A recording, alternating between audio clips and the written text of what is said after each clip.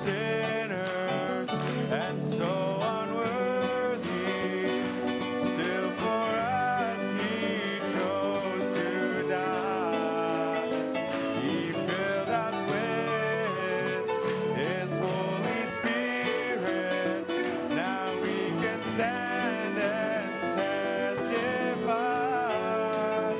Oh, that his love is everlasting. Oh, and his mercies, oh, they will never end. God is good, oh, all the time.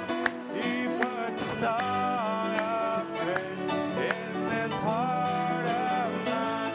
God is good, oh, all the time.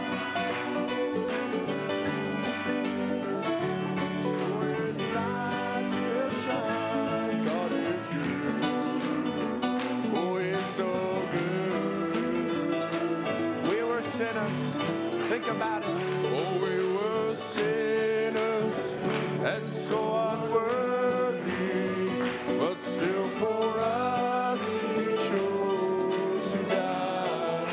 Oh, he filled us with his Holy Spirit. Now we can stand and testify.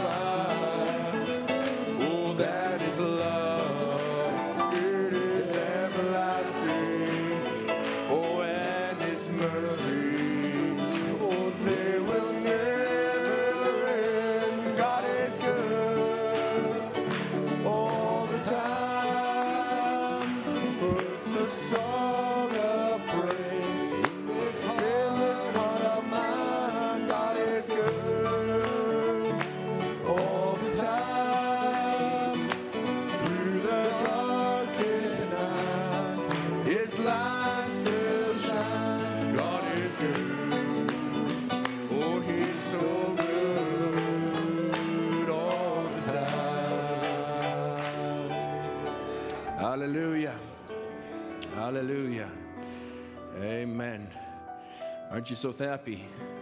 So happy. We don't serve a part-time God. Amen. He's not just good once in a while and he goes on vacation all the time. He's good all the time. Amen. Amen. He's wonderful, isn't he? Did you enjoy the service this morning? Amen. I sure did. Thank you, Brother Ed, and for yielding himself. Amen. And thank you to you all for pulling. Amen. It's not just the man up here. We heard it this morning. I'll say it again. But you have a part in it. Without you, I might as well stay in my office and just study anyways, because it'd be the same. It takes you to pull it. Amen. Amen. Amen. We're so happy to be Christians. I just want to give a little testimony tonight of, well, it's a big testimony, really. Sister Elisa Steves, she writes in, and she just wanted to write, so she wanted to give God the praise for his healing mercies to her and thank us for her prayers, for our prayers and love to her. And amen. And she said early summer in 2019, she had prayer for allergy and specifically asthma symptoms, and she'd been suffering for the past few years. She said, I may have used an inhaler medicine once since that time. Amen. Also, the need for allergy medications has significantly reduced. Amen. And that's just the start. She says, I've also been suffering bacterial infections 3 to 4 times a year for many years, but I had prayer for this issue also, and I haven't had one since February of 2019. Amen. Amen. Thank you, Lord. Hallelujah. Amen. And she says, I also had prayer against depression symptoms, and God has provided a great healing and answer in that area also. Hallelujah. Amen. God is good, isn't he? Amen. Well, the musicians are still up here, and I kind of feel like singing more. So Sister Elisa put it on her note, and Brother Ed mentioned it, and it's kind of here. So she says her last comment is, our God is tremendous. Amen. Isn't he? Amen.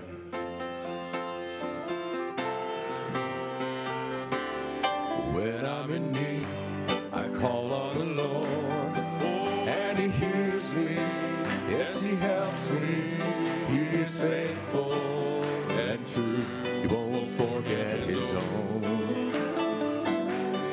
He's my companion and my best friend, the only true God. There's no one greater, a wonderful Savior, Jesus, the Lion of Judah. Our God is tremendous, his strength never failing. He'll go through the fire just to save a sinner. Yes, he is almighty, he sends his angels to guide me.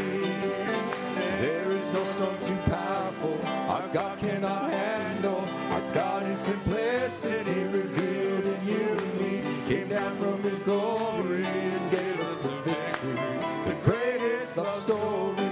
When you're in need, when you're in need, just call on the Lord. He will hear you, he can heal you. He is faithful and true, won't forget his own. He can be your companion, he'll be your best friend, the only true God. There's no one greater, our wonderful Savior, Jesus, the Lion of Judah. Our God is tremendous, his strength never failing. He'll go through the fire just to save a sinner. And he is almighty, he sends his angels to guide me. There is no storm too powerful our God cannot handle. Our God in simplicity revealed in you and me, came down from his glory and gave us the victory, the greatest love story. And when you're in trouble, Jehovah Nissi, the great enforcer, Alcyone will fight your battles. Oh yes, he will stand for you. And your victory will come, not the way that you think it should, but my great Jehovah just loves a paradox. Just stay in your position and watch the miraculous come into action. Our God is tremendous, his strength never failing. He'll go through the fire just to save a sinner. He is almighty, he sends his angels to guide me.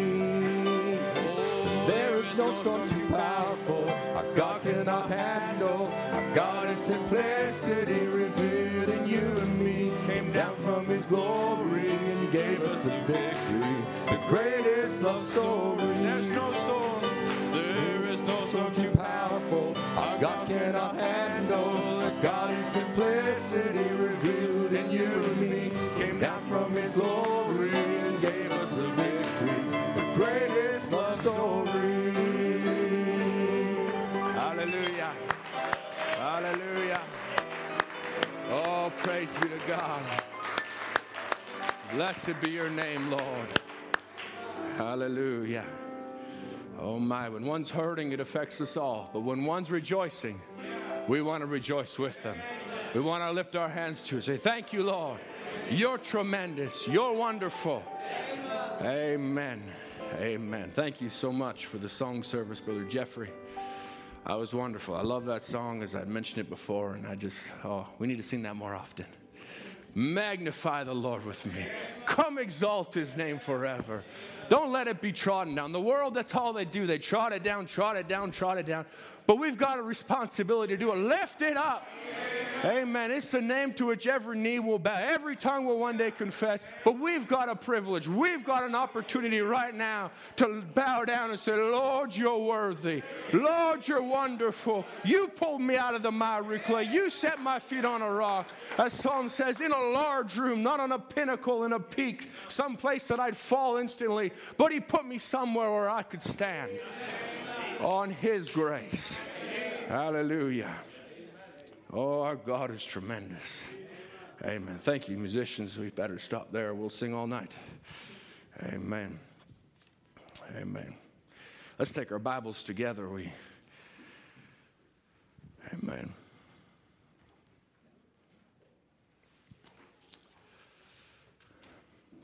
Let's turn to John chapter 16 and I tried to get away from this scripture, but I just kept coming back to it, and especially with my brother-in-law and sister-in-law having a baby, I tried to get away from it, but it kept coming back to me.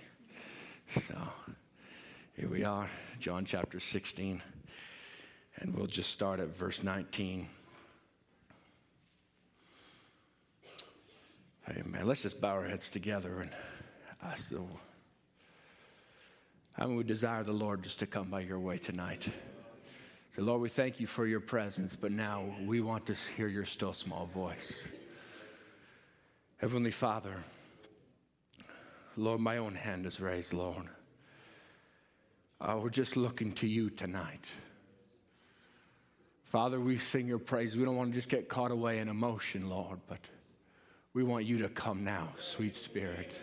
Minister to the needs of your people. Lord, may you reveal yourself and unveil yourself in a greater way to us. Lord, help me just to get myself aside that you could speak freely. Lord, it wouldn't be any part Andrew, but it'd just be all the Lord Jesus Christ. Father, I need thee, Lord, in this time. Help me, Lord, just to say the right words. Lord, to put it together rightly, Lord. For Father, we're looking to you. This is your word. You know it from beginning to end and back again. Father, we put it in your hands now. We love you. We commit the speaker, the hearer, every aspect from here on out, Lord, we put in your hands. In the name of Jesus Christ, amen. Amen. John chapter 16 and verse 19. It says, and Jesus knew that they were desirous to ask him, and said unto them, do ye inquire among yourselves that I said, a little while, and you shall not see me, and again a little while, and you shall see me. Verily, verily, I say unto you, that you shall weep and lament, but the world shall rejoice, and ye shall be sorrowful, but your sorrow shall be turned into joy. A woman, when she is in travail with sorrow, or when in travail hath sorrow, because her hour is come. But as soon as she is delivered of the child, she remembereth no more the anguish for joy that a man is born into the world. And ye now therefore have sorrow, but I will see you again, and your heart shall rejoice, and your joy no man taketh from you. And in that day you shall ask me nothing. Verily, verily, I say unto you, whatsoever you shall ask the Father in my name, he will give it you. Hitherto have you asked nothing in my name. Ask, and you shall receive, that your joy may be full. And these things have I spoken unto you in Proverbs, but the time cometh when I shall no more speak unto you in Proverbs, but I shall show you plainly of the Father. At that day you shall ask in my name, and I say not unto you that I will pray the Father for you. For the Father himself loveth you, because you have loved me, and have believed that I come out from God. I come forth from the Father, and I'm come into the world again. I leave the world and go to the Father. Amen. Let's turn back one page to John chapter 14 and verse 15. As I mentioned a couple weeks ago, this is all scripture after Judas left. After there was a total separation from any unbelief, any sin, any perdition. That was gone out of the room. This was Jesus to his 11 disciples now, the ones that believed. And he began to say to them many things. And now in John 14, verse 15, he says, if you love me, keep my commandments, and I will pray the Father, and he shall give you another comforter, that he may abide with you forever. Amen. May the Lord add his blessing to the word. You may be seated. Amen. I'd like you just to take notice in John 14, he just a few words here where he begins to say that I will pray the Father. I'll pray the Father that he'll send you a comforter. There's something he's pointing out right away after Judas left in John 13, the end of John 13. Then he begins to point out, I will pray the Father that he'll send another comforter. There's something he still had to do in this dispensation of the Son. Now tonight, Lord willing, we want to speak on the unveiling of the Father through the ages. And we'll really start there. Lord willing, won't be speaking again for a while, because I'll be gone for a couple weeks in Africa. So pray for me. But as I'm going away and things, I won't be speaking here again for a while, so I might pack a lot in tonight. Is that all right? Amen. We'll do our best impression of Brother Jewel Fournier, and we'll just helicopter preach. We'll just go straight up and stay with me. All right?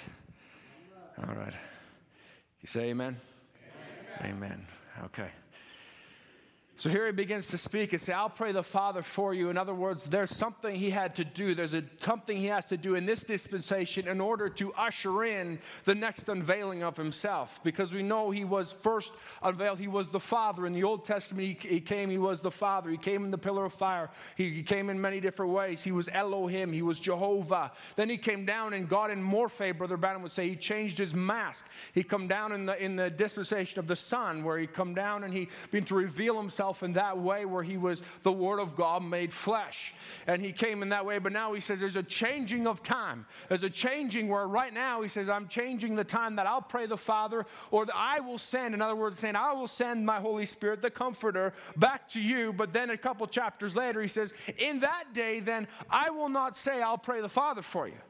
Saying in that day, it's no longer that I have to pray the Father for you, because now it's my Holy Spirit in you. It's a different dispensation. It's a different time. It's a different unveiling of the Father. Because he says it's no longer just me and I'm speaking to the Father and I'm here on earth and you have the human part. But now it's God himself, and it's the Father himself loves you because you loved me. Because of the way you treated the Son. Because of the way you believed his word. The Father himself loves you. Amen. That he himself, and he says, because I go to my Father now. Amen.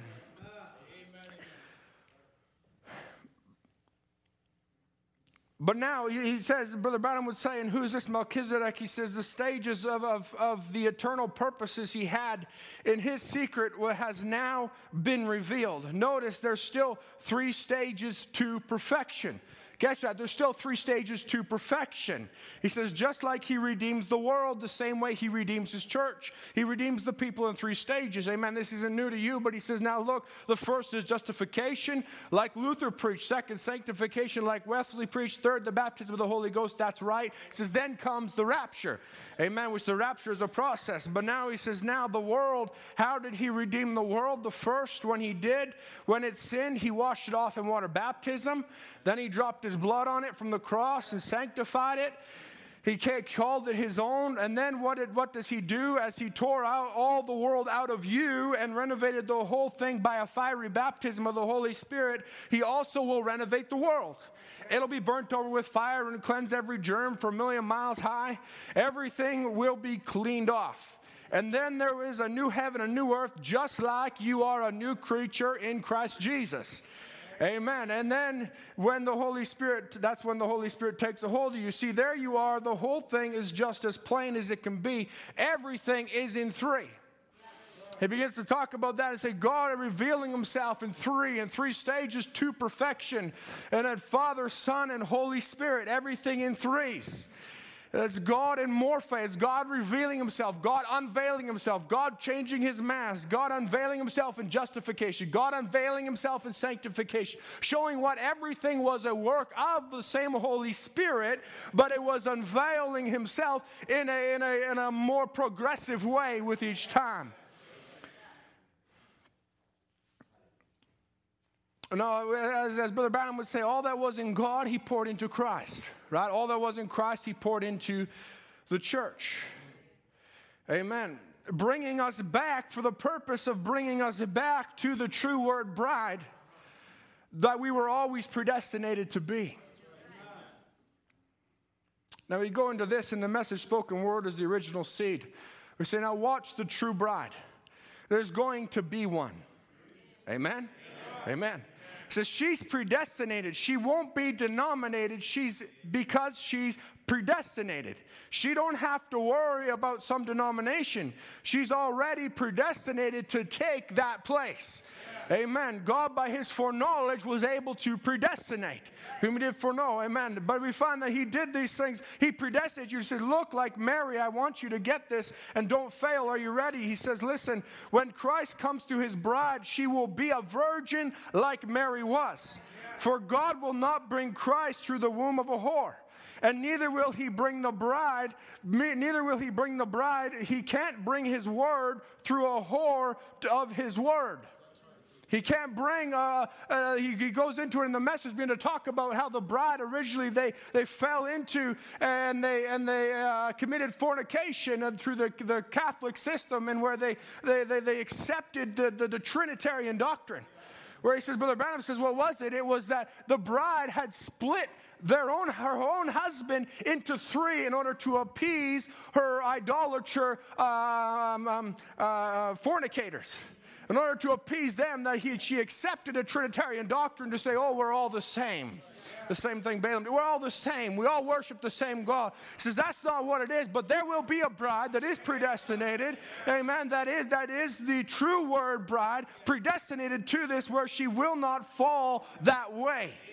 He says the true bride, like Mary, will have a virgin womb for the bride of the word. He says, which is Christ. When Christ, the Word, comes to the bride, she'll be the same as he is. A virgin by the Word. Amen. Now listen, he says, I hope you understand. What was he? The Word of God. Jesus was the Word of God. Upon his vesture, he had a name written, the Word of God. In the beginning was the Word was with God. The Word was God. The Word was made flesh and dwelt among us. He is God. God is the Word. And when his bride comes, she'll be the same product that he is, virgin to the Word. See, did Christ belong to a denomination? Did Jehovah belong to a denomination? He says, no. He says, neither does the bride. She's part of him. She needs no dogma. She don't have to worry. She'll be absolutely virgin. How? By the word. She'll punctuate every word of God with an amen. And an amen. Oh, be it unto me according to thy word. Notice it's not a verbal, just an amen to that, and preaching and listening in the house of God, saying amen to every word that comes over the pulpit. But no, it's be it unto me. In other words, let me live it out. Let my actions prove that what I'm saying, amen. My life is lining up with it. He says, that's the virgin bride. It says, be it unto me according to thy word. The same way Mary did. She didn't just say, oh, that's wonderful words, angels. Praise be to God. Some wonderful lady's going to be blessed. No, she said, be it unto me. Make it personal. Let the Holy Ghost overshadow me. Let the Holy Ghost impregnate me with the word of God. Let me be a virgin by the word of God. Hallelujah. Have a virgin womb. What will she come out of? A virgin womb, the word. What did Jesus come out of? A virgin womb. Praise be to God. Hallelujah. She'll be a virgin, and she is today. He's preaching this in spoken word as the original seed, which is 1962, where he's preaching this rain, and he's beginning to say the latter rain has not yet come, and it's coming. But then we find in the coming of the seals, it was the latter rain now beginning to pour out to do what? To impregnate the bride, or to bring life to the seed that was in the bride. To bring life to the seed word that was already put in her. Praise be to God. He says that's actually the difference. He speaks about it in spoken word as the original seed. I'm way off my notes now, but that's fine. You're pulling. So we find that in spoken word as the original seed, he brings to bring out. See, that's the difference between the wise virgin and the foolish virgin. Because the foolish virgin had the seed word, but she didn't have the water. She didn't have the spirit to bring that word to life.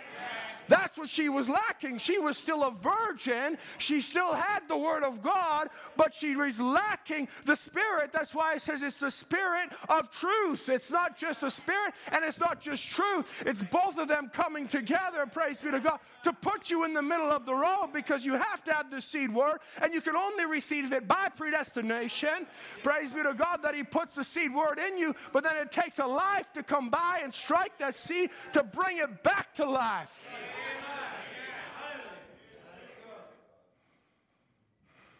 Now, Hebrews chapter 7. Let's get back on track.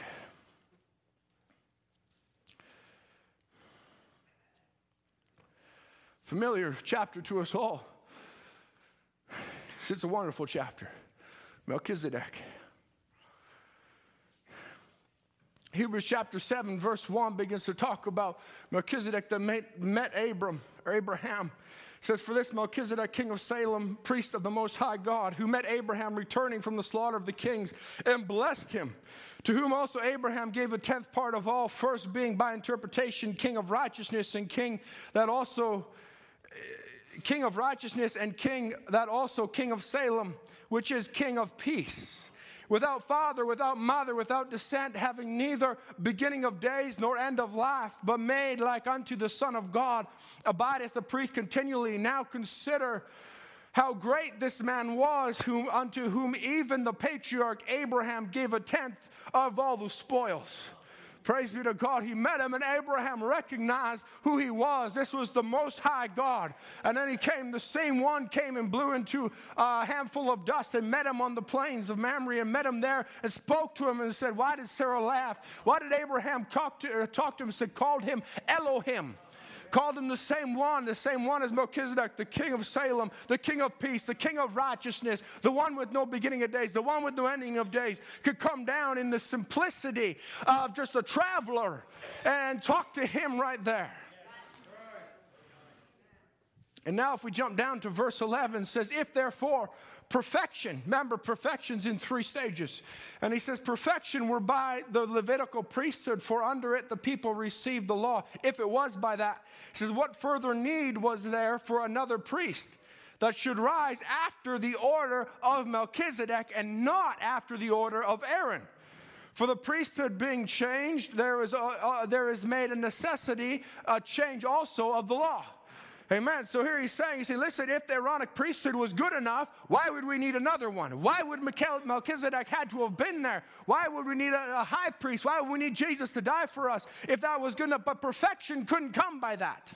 There had to be something greater. If we jump down to verse 15, it says, and it is yet far more evident, for that after the similitude of Melchizedek there ariseth another priest, who is made not after the law of a carnal commandment, but after the power of an endless life. For he testified, thou art a priest forever after the order of Melchizedek. Our God is good all the time. He's not a priest part-time. He's all the time, forevermore, until he steps off the mercy seat. He is Melchizedek, making intercession on our behalf. He says, and now Melchizedek was a priest.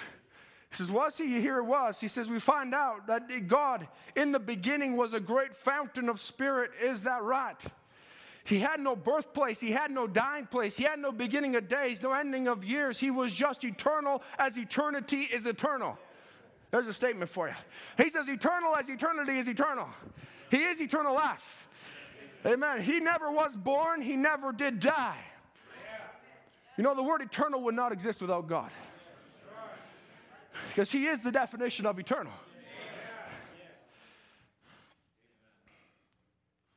Now, we need to go over to Revelations. Revelations starting chapter 4. We're just laying some foundation in here, and then we'll kind of pick it all up together. So stay with me. Amen.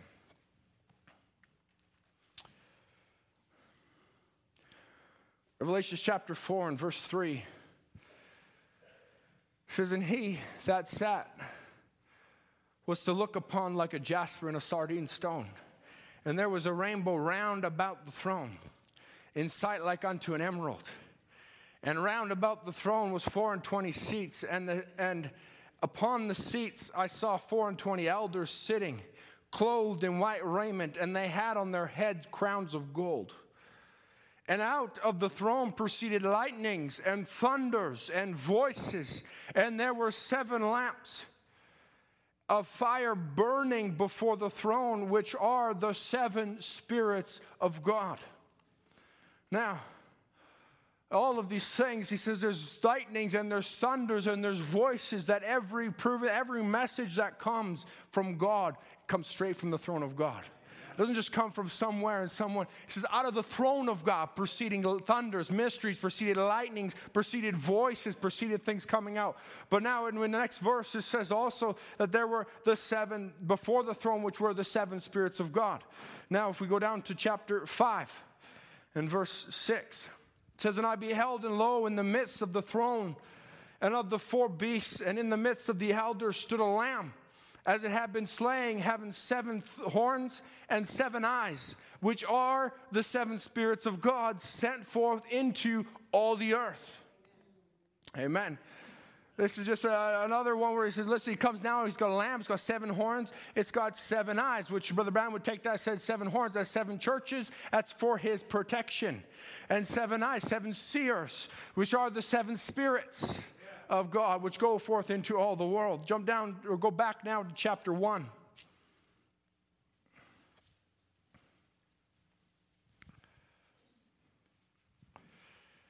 Chapter 1, verse 9.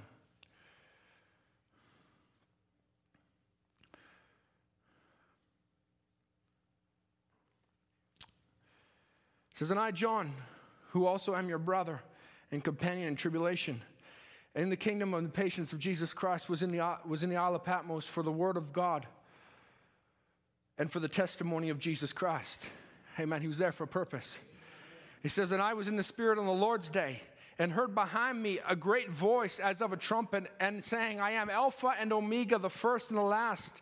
What thou seest, write in a book, send it unto the 7 churches which are in Asia, and Ephesus, and Smyrna, and unto Pergamos, and unto Thyatira, and unto Sardis, and unto Philadelphia, and unto Laodicea. And I turned to see the voice that spake with me, and being turned, I saw 7 golden candlesticks. And in the midst of the 7 candlesticks, one like unto the Son of Man, clothed with the garment down to the foot, and girt about the paps with the golden girdle. And his head and his hairs were white like wool, as white as snow, and his eyes were as a flame of fire, and his feet like unto fine brass, and as if they burned in a furnace, and his voice as the sound of many waters. And he had in his right hand 7 stars. Out of his mouth went a sharp 2-edged sword, and his countenance was as the sun shineth in his strength. And when I saw him, I fell at his feet as dead. And he said, and he laid his right hand upon me, saying unto me, fear not, I am the first and the last. I am he that liveth and was dead, and behold, I am alive forevermore. Amen. And have the keys of hell and of death. Write the things which thou hast seen, and the things which are, and the things which will be hereafter. And the mystery of the 7 stars which thou seest in my right hand, and the 7 golden candlesticks, and the 7 stars of the angels of the 7 churches, and the 7 candlesticks which thou sawest are the 7 churches. Amen. Now, it's a lot of reading and it's a lot in there, but we're talking about now God unveiled, the Father unveiled through the ages. As he begins to unveil himself, I was just in awe this morning as I was listening to Brother Ed speaking, and he began to speak about, just take the first little bit of each church age, the first scripture there, and amazing how God unveils himself, how it puts a description to it. And he took Revelation 3 and 14 and the beginning of the creation of God, and there's so much to it. He didn't know. Last night I was sitting in my office, or yesterday morning, and that's exactly what I was studying. So I was just standing in awe in the presence of God, saying, Lord, I don't know what you're doing here. But yesterday morning I said, Lord, I don't know why I'm going this direction, because he put something else on my heart a week before, but now he's got me going this way. So this is for you.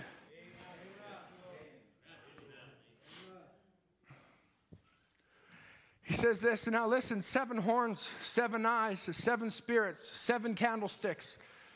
They're all representing the same thing. See, Brother Branham says also this. He says, so we see that the 7 spirits actually refer to one Spirit of God working out the will and the word of God in different generations. Yeah. Amen. He would say in other places, let's just get into it here. This is in Hebrews chapter 7, I believe Yes, Hebrews chapter 7. where he says, and in there we find out that they had 7 varieties of spirit. Is that right? The Bible says in Revelation that the 7 spirits before the throne of God. The 7 manifold, 7 spirit. We find out there's 7 colors. There's 7 church ages. How it runs, 7 is complete. God is complete. 7 spirits. And those spirits are perfect.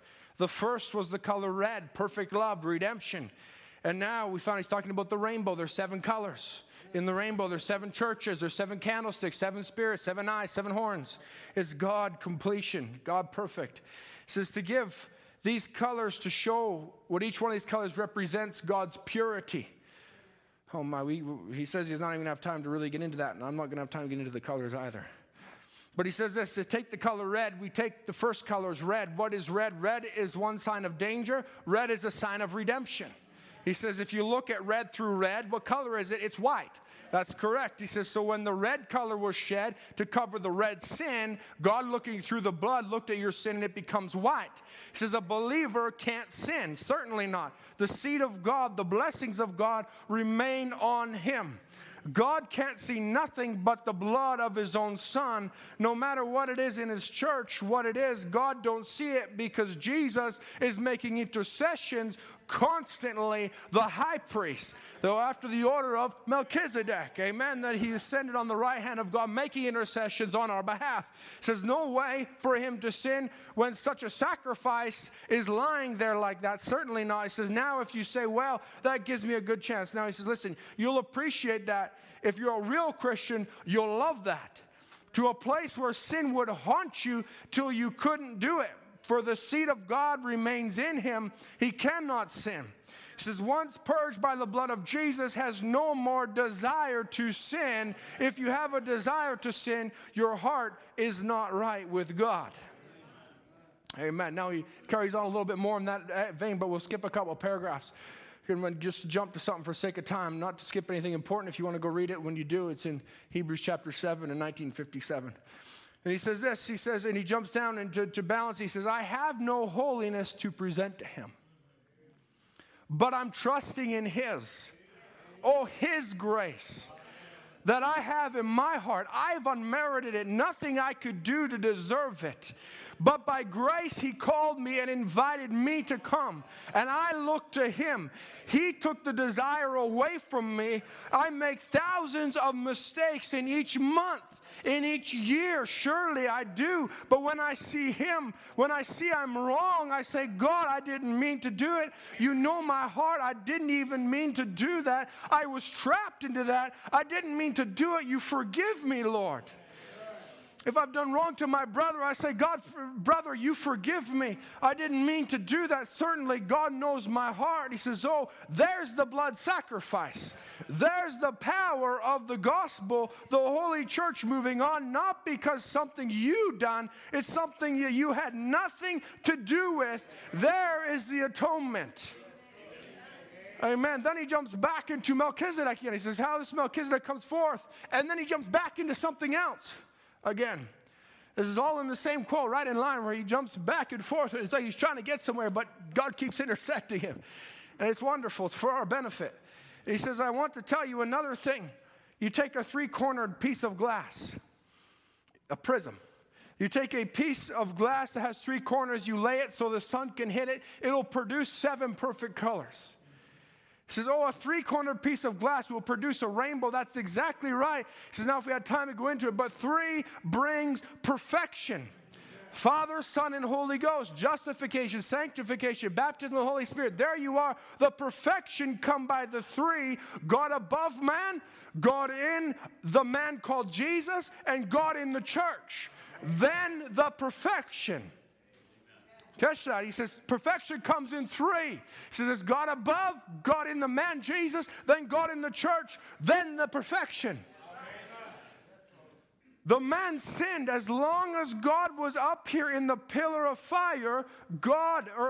Man sinned rather before God as long as God was in the pillar of fire, because he was still an unclean creature. Animal blood laid over him. Man, that was the way it was with the Jews in the Old Testament. They would come, it was an animal sacrifice. They were still a sinful man. As long as God remained up there, there was no sacrifice that he could make as come down. He had to come down and take flesh form and take our form, and had to take sin upon himself to die for us. But before that happened, he was just up in the pillar of fire. He was great Jehovah God, and he was revealing himself. He said, as long as you keep my commandments, I'll do many, many things, and I won't allow these diseases to come on you. He made many promises to the children of Israel as Jehovah God, but he was still up there, and he was still a sinful man down here, covered by nothing more than the blood of bulls and goats. But in that, he revealed himself in 7 ways, or in 7 different spirits, or the same spirit, but 7 spirits or 7 avenues of God. Where now it's called 7 redemptive names of Jehovah.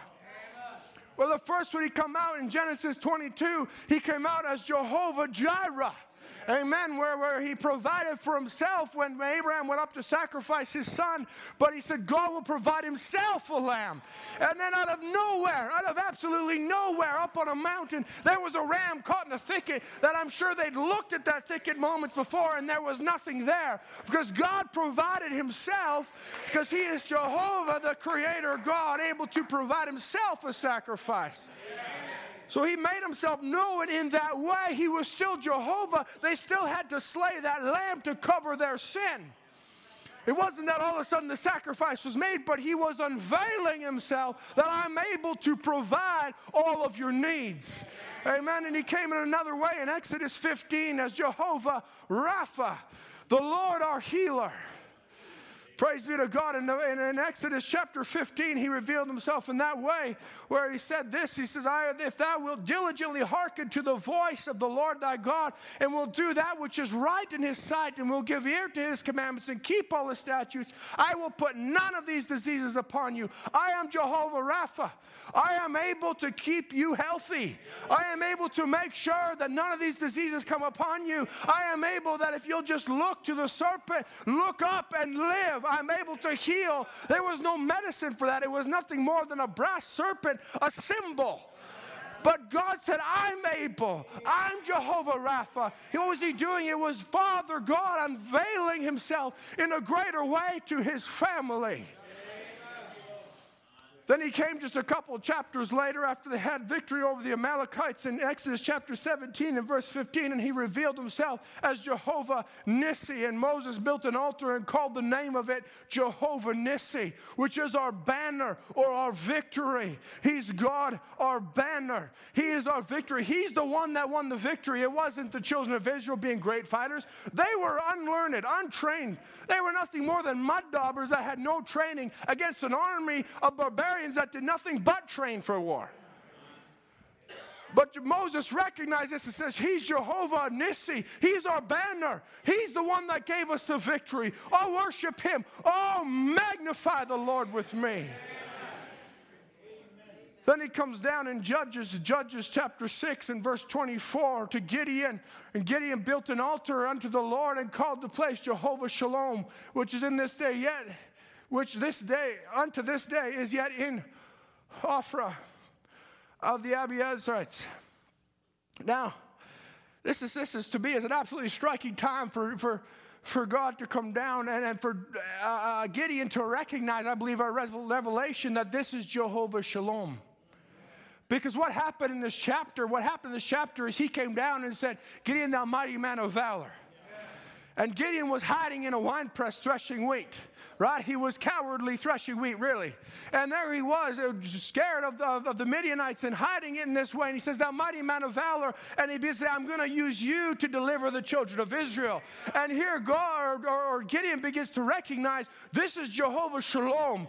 This is Jehovah, the God of peace. He's bringing peace to my people. Amen. There has to be a battle, but he's bringing peace.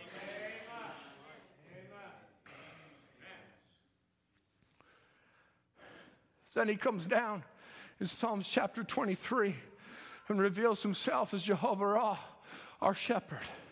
The Lord is my shepherd, capital L-O-R-D. The Lord God, the Lord is my shepherd. I shall not want. He leadeth me to lie down in green pastures. He leads me by still waters. Though I walk through the valley of the shadow of death, I will not fear any evil. Why? He's my shepherd. His rod and thy rod and thy staff, they shall comfort me. There's something beyond. The sheep isn't scared as long as it's with the shepherd. Praise be to God. It has the shepherd for protection. Amen. David was a good example of that, when as long as the sheep were with him, they were safe, because he was trusting in the Lord that when a lion came and took a sheep, he slew the lion. When a bear came, he slew the bear. Why? Because the sheep were trusting in the shepherd. Amen. Praise be to God. Amen. And Jesus, God said, that's a man after my own heart. You think he'd let a bear take you? You think he'd let a lion take you? He said, oh, they come in as wolves dressed in sheep clothes, and you think he let them hurt his elect? He's a good shepherd. Amen. Then he comes down in Jeremiah 23, reveals himself as Jehovah Sidkenu, the Lord our righteousness. Praise be to God. And then he comes down in Ezekiel 48 and 35. He says, I am Jehovah Shammah, the Lord that is present, the Lord that is with you. I am present with you. I want to carry on in this quote. It was the same quote I was in before in Hebrews chapter 7, where he says, then the Lamb of God came. The first one, as we talked about, was God. His first dispensation, he was up, God above. He was in the pillar of fire, different things. But he says, then there came another one. The Lamb of God came. A second definite step of God. Same God, another office. Amen. Jesus was another God. No, it was the same God. Then this God was in Christ. Was the same God that was in the pillar of fire. The same one that appeared to Moses. The same one that came down and appeared to the children of Israel. The same one that came down on the mountain. There was thunders and lightnings and earthquakes, all these things. The same one came down in body, in flesh.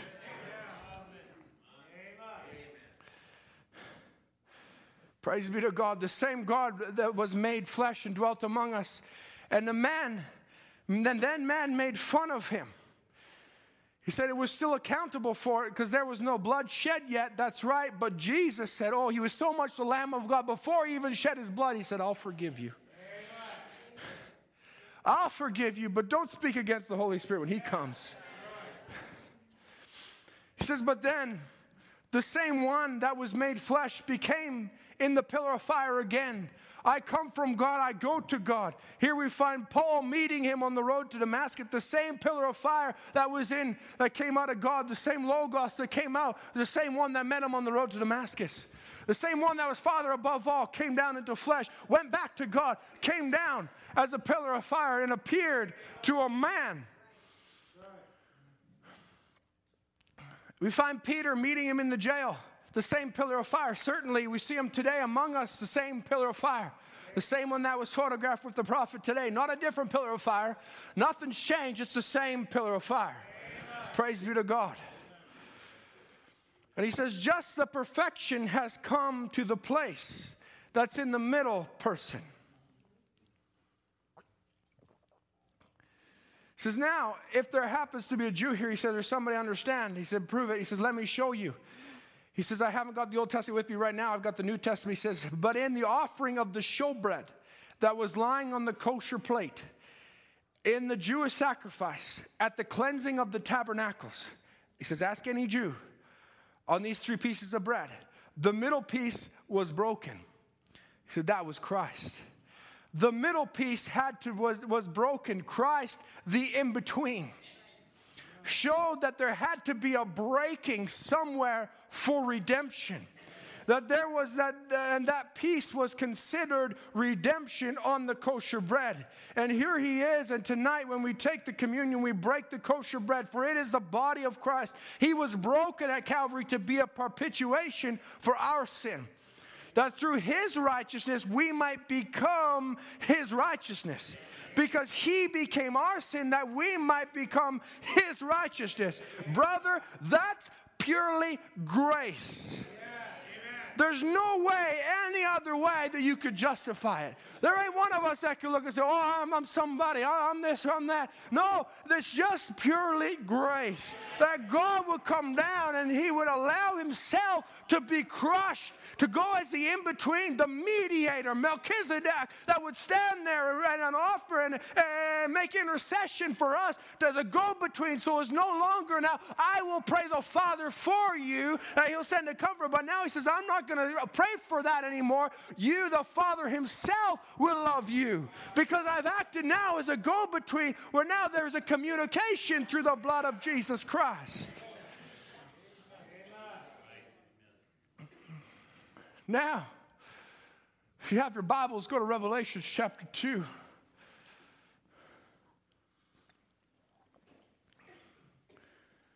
Because this is just absolutely phenomenal to me, because God, he unveiled himself through the Old Testament. Every scripture I brought out with the 7 redemptive names of Jehovah, which is also the 7 redemptive names of Jesus Christ. But we find that in that was all in the Old Testament. But then Jesus, all of those applied to Jesus. And Jesus he was their victory. He was our banner. He was our shepherd. He said, I am the good shepherd. He said, I am the door. Oh my, lay a banner over you, beloved. And he began to pray. He was Jehovah Jireh. He was able to provide for them. He said, listen, we got taxes to pay. Peter, go cast your line. The first fish you catch, pull it out. In there you'll find a gold piece. Take it out. What was it? He said, I am Jehovah Jireh. I am providing all of our needs.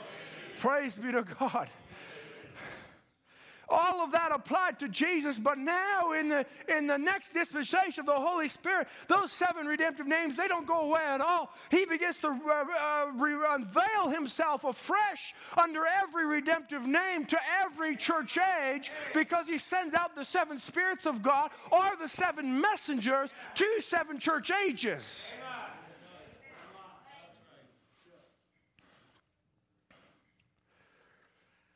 And he says this, there's the 7 redemptive names of Jehovah, Jehovah Jireh, the Lord will provide himself a sacrifice. If you go to Revelation chapter 2 and verse 1, you find unto the angel of the church of Ephesus write, these things saith he that holdeth the 7 stars in his right hand, who walketh in the midst of the 7 golden candlesticks. Now notice this about this characteristics, it's the one who holds the 7 stars in his right hand. Who gave him those stars? Nobody. He had them all along.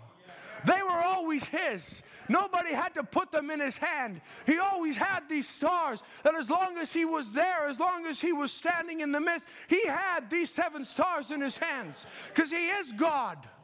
Praise be to God that he was God the Father. He came down, changed his mask, and now he's changed his mask again. But what's he doing? He's not just a different God or a different person having to transfer from one to another. He's just stepping into his office, saying that this is who I am now. I have the 7 stars. I am Jehovah Jireh, providing for myself the messengers to go out. This work of atonement, this work of redemption has nothing to do with us, and it has nothing to do with the 7 messengers. Brother Branham didn't have anything to do with the atonement. He was just there to preach the message that God gave him. He was the messenger. God provided it. He had it in his hand. He was one of 7 stars. It was Jehovah Jireh provided for himself a messenger. Praise be to God. There was a lot of churches, a lot of denominations, a lot of ones that tried to provide a messenger, that tried to say he's got to come from this school, he's got to have this kind of education, he's got to be able to speak this certain way. But God says, I provide myself one with a 7th grade education from the backwoods of Kentucky that can't speak proper English, because I'm providing it, not some human-made intellects. And if you jump down to Revelation chapter 2 and verse 8, we find another description. It says, unto the angel of the church of Smyrna write, these things saith the first and the last, which was dead and is alive. It's phenomenal, the order of these scriptures. The first church age, the second, the third, they go perfectly in order with the way that he reveals himself in the Old Testament. I'm Jehovah Jireh. Then the next one he comes out and says, I'm Jehovah Rapha. And here in the very next church age, he says, I'm the first and the last. I'm he which was dead, and I'm alive. What does Brother Branham say divine healing is? He says, it's the earnest of the resurrection.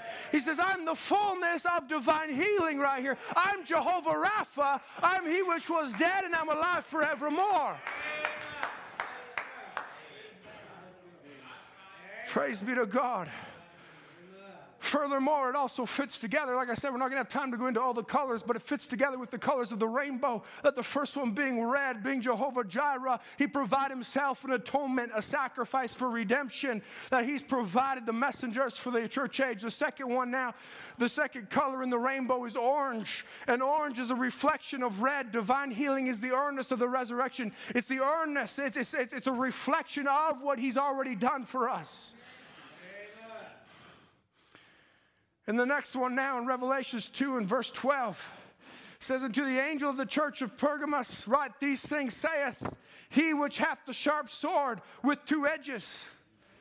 The word of God. He's got the sharp sword. What was the next way that he revealed himself as Jehovah? Jehovah Nissi, our banner, our victory. How are you getting your victory today? It's by the word of God, because he said so. Because he said I'm more than an overcomer. That's what makes me more than an overcomer. Because he said ask and you shall receive. Because he said all things work together for good. Because he said that we which are alive and remain shall be caught up together. Because he said, not because of me. No, the word of God, the sharp two-edged sword. He says, I'm revealing myself still today in the Holy Spirit. I am Jehovah Nissi. I am your banner. Let me be your protection. Let me be your shield. Let me be your all in all.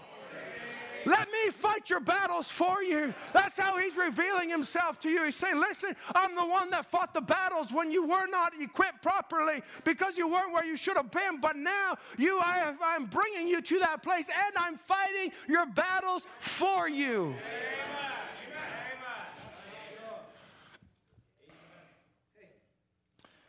The word, our victory. Oh, it is our protection. And the very next one, in Revelation chapter 2 and verse 18, it says, unto the church of Thyatira write these things, saith the Son of God, who hath his eyes like unto a flame of fire, and his feet are like fine brass. Oh my Jehovah, shalom. God, our peace. He said, really, God, our peace is the feet like fine brass and eyes like unto fire. Yeah, the same way he appeared to Gideon back in the Old Testament and said, you're going to have to fight a battle, but I'm fighting your battle for you. I'm the God of peace. I'm Jehovah Shalom. I'm going to bring peace. I'm going to fight the battle. What happened? He went down and heard a dream, and they said, what was the dream? A barley cake coming down and crushing the camp. And they said, oh, that's nothing but the sword of the Lord. End of Gideon. Or now he comes down and says, listen, I got feet like under eyes like unto the flame of fire, and his feet like unto fine brass, which fine brass and eyes like fire, which Brother Branham would take it several places, and he says that's like he crushes the enemy. He crushes the enemy. Not we. He crushes the enemy. He's the one with feet like fine brass. He crushes it. He stamps it out. Judgment is mine. I will recompense. I will repay, saith the Lord. Nothing is hid from him. I am your peace. There's nothing hid from me. There's nothing, no devil, no idiosyncrasy, no complex, nothing can hide from me. Let me be your peace. Oh, the battle is the Lord's.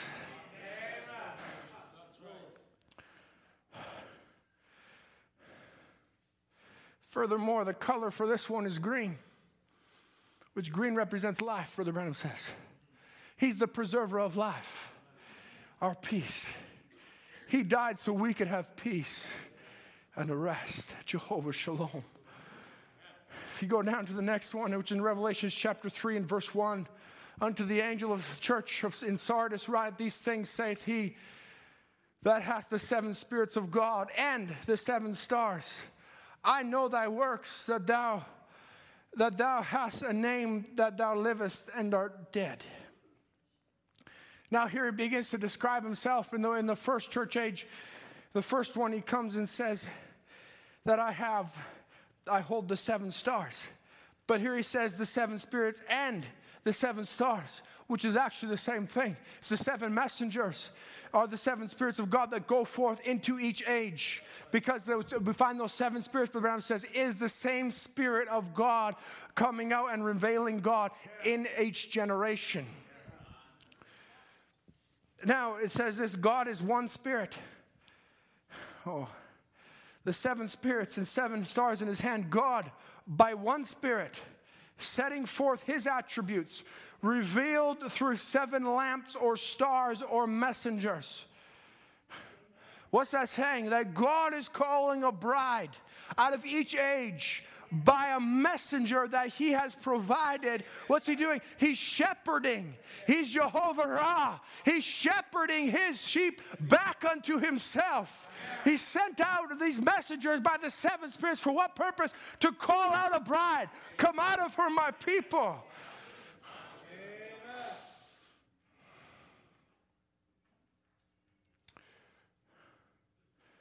Hallelujah. Our shepherd down amongst the sheep, calling out. Where he says this, my sheep know my voice. How are they going to hear him? My sheep know my voice. I'm the one standing in the midst of the 7 golden candlesticks, which is the 7 church ages. I'm the one knocking in the Laodicea church age. I'm the one calling. I'm the one with the 7 stars. I'm the one with the 7 spirits. I'm the one that's saying them out. I am that I am. They know my voice. Oh, and the next one, the Philadelphian church age.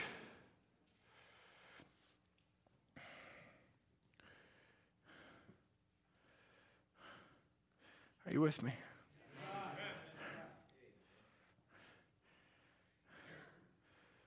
He says, unto the angel of the church of Philadelphia, write, these things saith he that is holy, he that is true, he that hath the key of David, he that openeth and no man shutteth, and shutteth and no man openeth. Jehovah Sidkenu, the Lord our righteousness, revealing himself in a greater way. Say, I'm still your righteousness. I'm still the one that is holy. I'm the one that is true. I have the key of David. I open, no man shut. I close, no man can open. Oh, his ways are above our way. His righteousness is above ours. Brother Branham would say this in the message, Philadelphian church age. He says, he that hath the key of David, the beautiful phrase, follows and comes out of the preceding phrase, he that is true. In other words, he that is righteous, he that is true, he that's holy. And he says, Christ, the perfect realization, contrasted with partial realization. Christ is not partial. He's the perfect realization. He's the perfect revelation of God. He says, here it is. Moses was a prophet of God, but Jesus, like unto Moses, but was the prophet of God. David, a man after God's own heart, was king of Israel, but Jesus is the greater David, King of kings and Lord of lords, God, very God. Now David was born of the tribe of Judah, out of whom no priest came. Yet he ate of the showbread reserved for the priests. He was a great warrior, overcoming the enemy, establishing the people as king. He sat on the throne. He was a prophet. What a wonderful type of Christ. Now it says in Isaiah 22 and 22, and the key of the house of David will I lay upon his shoulder. Whose shoulder? The shoulder of the Lord Jesus Christ. Lay on his shoulder, so he shall open and no man shut. He shall shut and no one shall open. Praise be to God. In this scripture in chapter 3 and verse 7, he's just repeating what he already spoke. He's saying, listen, this is how I'm revealing myself now. Well, I'm fulfilling what Isaiah spoke of me now. I'm revealing myself this way because a prophet saw it, and now I'm going to show you what I'm talking about. Where he says the Spirit uses the Old Testament reference concerning the Lord Jesus Christ and his ministry in the church. What the key of David signified at that time is mere shadow, which is now fulfilled in Jesus standing in the midst of the lampstands. It has to do with the Lord after his resurrection, not his earthly pilgrimage. But what does the key signify? Amen. I think we all actually know the answer to this, or most of us. The answer lies in the position of the key. Right. Amen. It's not in his hand. It's not worn around his neck. It's not placed in the hands of other men.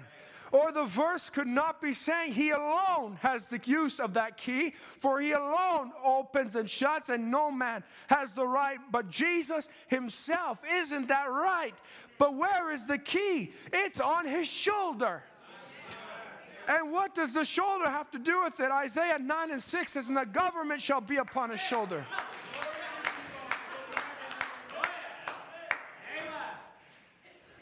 Hallelujah. He says, and what does this mean? The answer is this. The phrase, the government upon his shoulder, comes from the wedding ceremony of the East when the bride would be committed to the groom. She takes off the veil and places it over the groom's shoulder, signifying that not only is she under his dominion, but she has transferred her rights to him. He is the head, but also that he bears responsibility and the care, and he alone. No one else, no other man, no other power has any right or responsibility. And that, beloved, is the key of David. God is sovereign. Oh, don't you see it now, church? He's revealing himself, saying, I am fully responsible for the righteousness of my predestinated bride. No wonder he could say, I predestinated one. There will be a virgin word bride at the end time that will stand in the midst of all of the perversion and all of the chaos. Why? Because he's saying, I alone am responsible. No other man can interfere with it. I alone can open the door, and once you've gone through that door and he's shut the door, no one can open it again.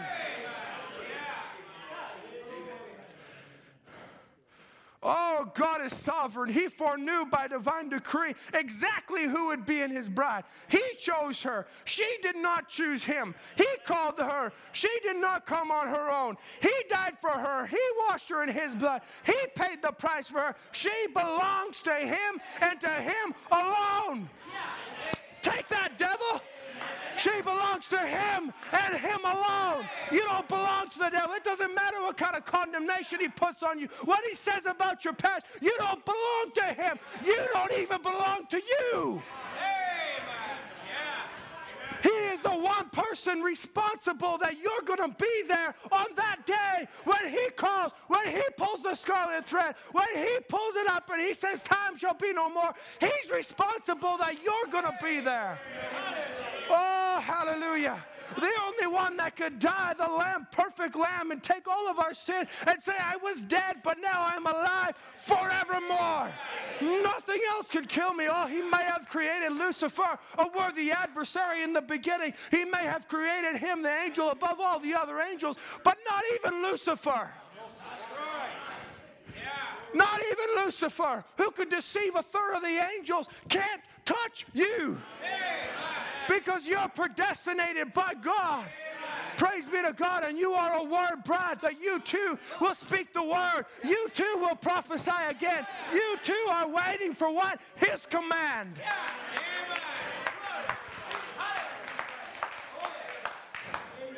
That's exactly what it is to be a virgin word bride. Not trying to take some ideas here and some creeds there and some dogmas there and say, this sounds good, that sounds nice. But until he says it, I will not move.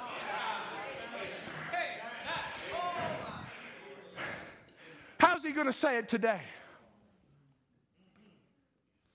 How's he going to say it today? How's the bridegroom speaking today?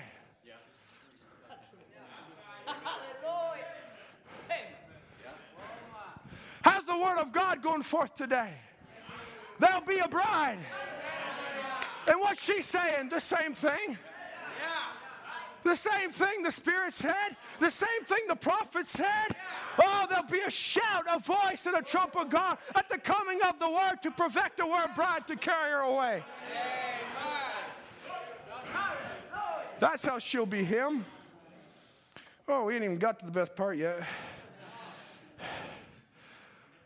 Oh, he alone is responsible for the righteousness of your predestination. Oh, I love it. Brother Branham would say predestination, what does it point to? It points to adoption. I'm so happy for that. Predestination doesn't just point to a new birth. So I predestinated you to a new birth. No, that's the start. So I predestinated you all the way to adoption. I'm not just going to leave you with just a portion of myself, with just a little bit. I'm going to make sure you get all the way so that your word is as good as my word. Right to the point where you could say, I can do nothing but what the Father shows me. Right to the point where what Jesus is talking about, I will no longer say, I'll pray the Father for you, because the Father loves you.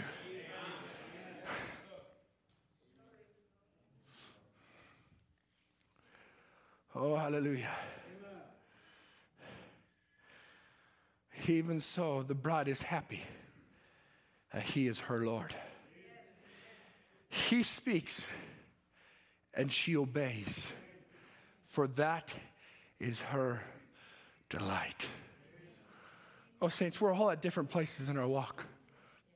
We're all at different points where someone could say, oh, I've only come so far. I'm only at justification, only at sanctification. I'm only just got the baptism of the Holy Ghost. I'm just understanding this. I'm just understanding that. Don't worry about it. Just take that one portion right there and say, Lord, to obey you, that's what makes me happy. Because full obedience to the Word of God entitles you to the token.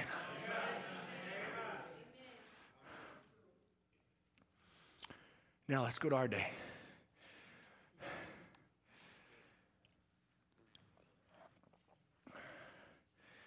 In Revelation chapter 3 and verse 14,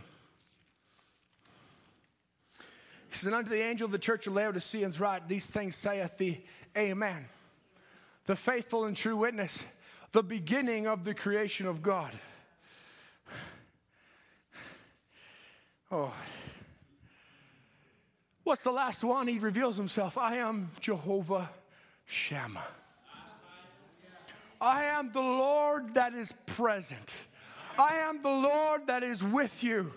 I am with you. I'll be with you, even in you, to the end of the world. I'll be there for you. I'm with you. I stand amongst my church, receiving all the glory. He's the faithful and true witness, the beginning of the creation of God, and the Amen. Brother Branham says the Amen stands for finality. It's the finishing. It's the so be it. It's the end of it all. I'm the Amen. And I'm the beginning of the creation of God. In other words, I'm the one that started the work. I'm the one that will finish the work. I'm the one that was at the beginning, and I'm going to make sure that I'm responsible, that I am the Amen as well. That as the Son came and he revealed himself as the Son of God, and he came down,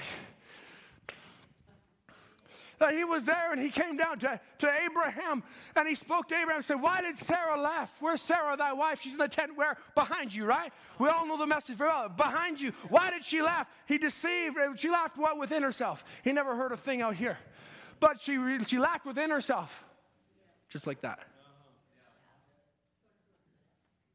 Yeah. Not a sound. Nothing. Not even a mimic. Nothing. But she laughed within herself. Me? And he perceived the thoughts of her heart. Because he was the Word, which is a discerner of the thoughts and intents of the heart. And then he came down in the sun, and what did he do? He went to the woman at the well, right? And he began to get in contact with what? Her spirit. And he began to discern in her spirit and say, oh, yes, you said right. You've had 5 husbands, and the one you live with now, he's not your husband. Oh, sir, I perceive you're a prophet. We know when the Messiah comes, he'll do these kinds of things. I am he. He just speaks very plainly to her. He hadn't yet even really spoken that way to his disciples yet. But here he comes in John chapter 4 at the beginning of his ministry. He says, I am he. My time is come. I'm the same one that appeared to Moses. I'm the same one that spoke lip to ear with him. I'm the same one that appeared to Abraham. I am he. And now he's coming down, and he's come down today through the message of Brother Branham. I was listening to who is this Melchizedek on the way here? Well, Brother Branham just turns, and right behind him, he discerns, I think it's Brother West. I could be wrong. I think it's Brother West, though, behind him. And he says, oh, look at that. Just like Elohim, right? Do discern the thoughts of her heart behind him. Yeah. What's he done? Prove that he is again Jehovah Shammah. I am God with you. I'm present. That wasn't William Branham. That wasn't a man standing there discerning art. That was God himself coming down, revealing and showing, I am again here exactly the way I was when I was in my corporal body. I'm again here.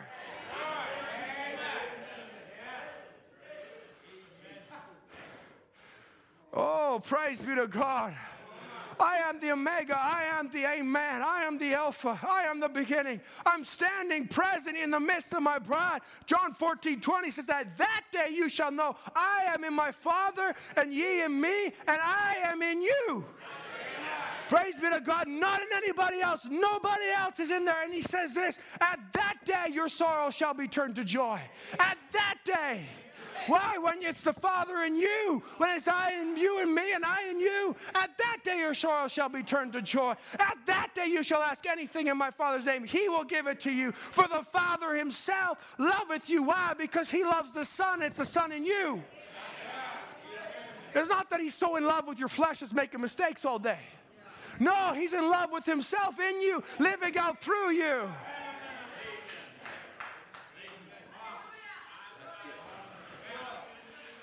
Oh, for the Father himself loveth you. It's no longer the Father looking down on a black world of sin. But it's the Father having revealed himself through the ages, through his Son, Jesus Christ, in a many-membered body, filled with his Spirit. Jehovah himself loves you. It was the compassion of the Father unveiling himself, revealing the Son through the Spirit. They didn't, when Jesus was here, they did not understand who he was. They didn't catch it till after he rose again. Even then, they were so in awe of it, they're just looking up to heaven like, now what? Till finally 2 angel messengers came down and said, go and tarry ye in Jerusalem. Go do as he said. What was it? They didn't really know what to do until what came? How did they know what to do? Who opened the door? He says, oh, Peter, I give you the keys of the kingdom. All he's doing is foretelling, saying, Peter, you're the one that's going to say it. But it won't really be you saying it. It's going to be me saying it through you.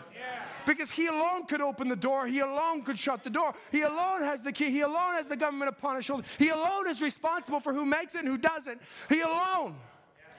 Nobody else. He alone. So when Peter got up on the day of Pentecost, I got the keys to the kingdom. He stood up under what? Under the anointing of the same Jesus that was there before. Under the anointing of the Holy Spirit. And the Holy Spirit spoke through him in 18 different languages and said, repent and be baptized. In the name of Jesus Christ, the remission of sins, you shall receive the gift of the Holy Ghost. Praise be to God. Who was saying it? It wasn't Peter. It was the Holy Ghost saying it.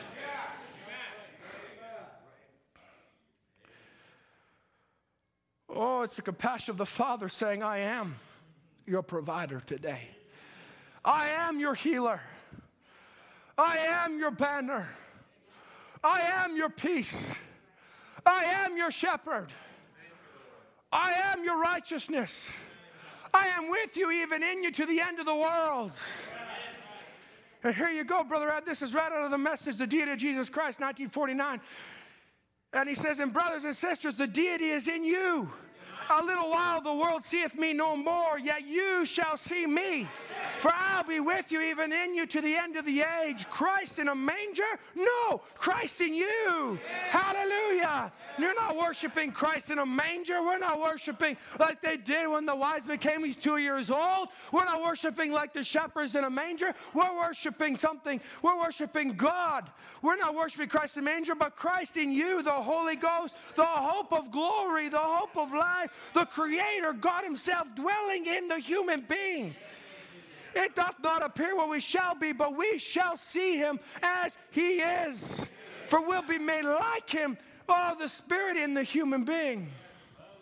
Hallelujah. That's in 1949. He began saying that. Way before the seals were ever opened. Way before he preached invisible union. Way before he preached marriage and divorce.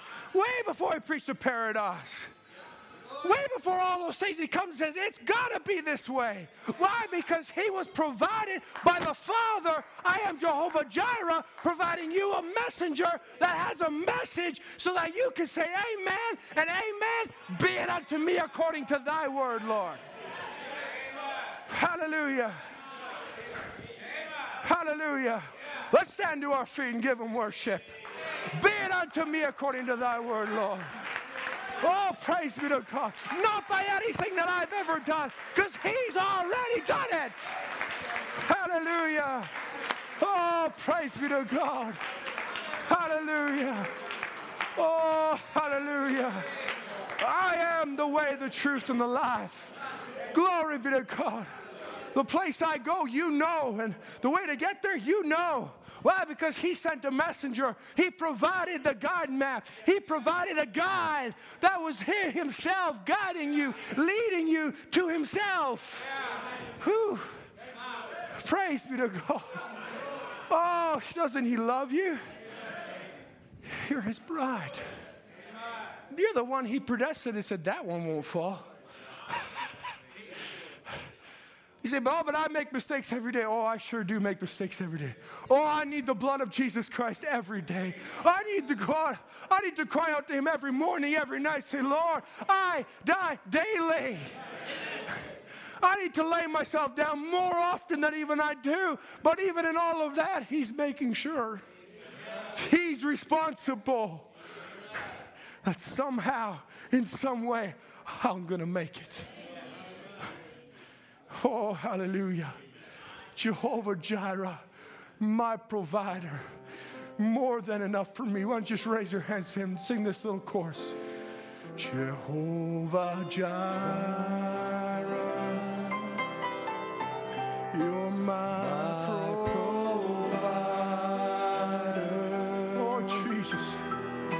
You are more than enough for me. Jehovah Rapha, you're my healer. Oh, by your stripes I am set free. If you God need a healing, why don't you just reach out to him and say, Lord, you're Jehovah Rapha. Jehovah Shammah. Oh, you're with me, Lord. Lord, you are with me. You supply all my needs. You are more.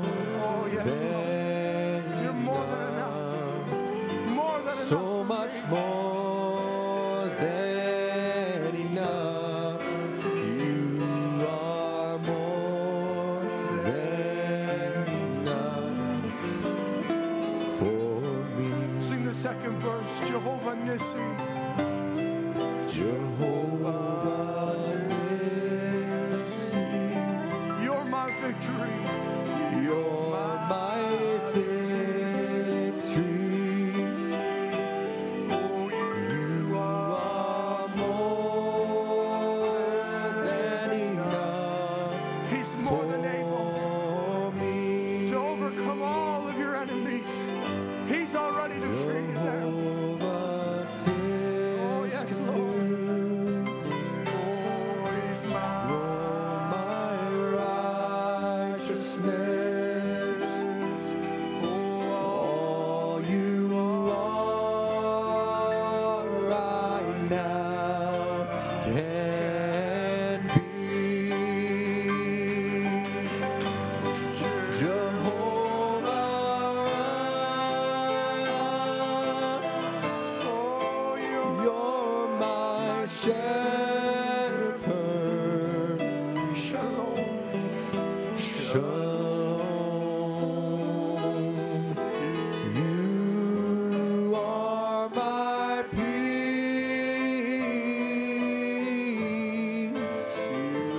You are more than enough. So much more than enough. You are more than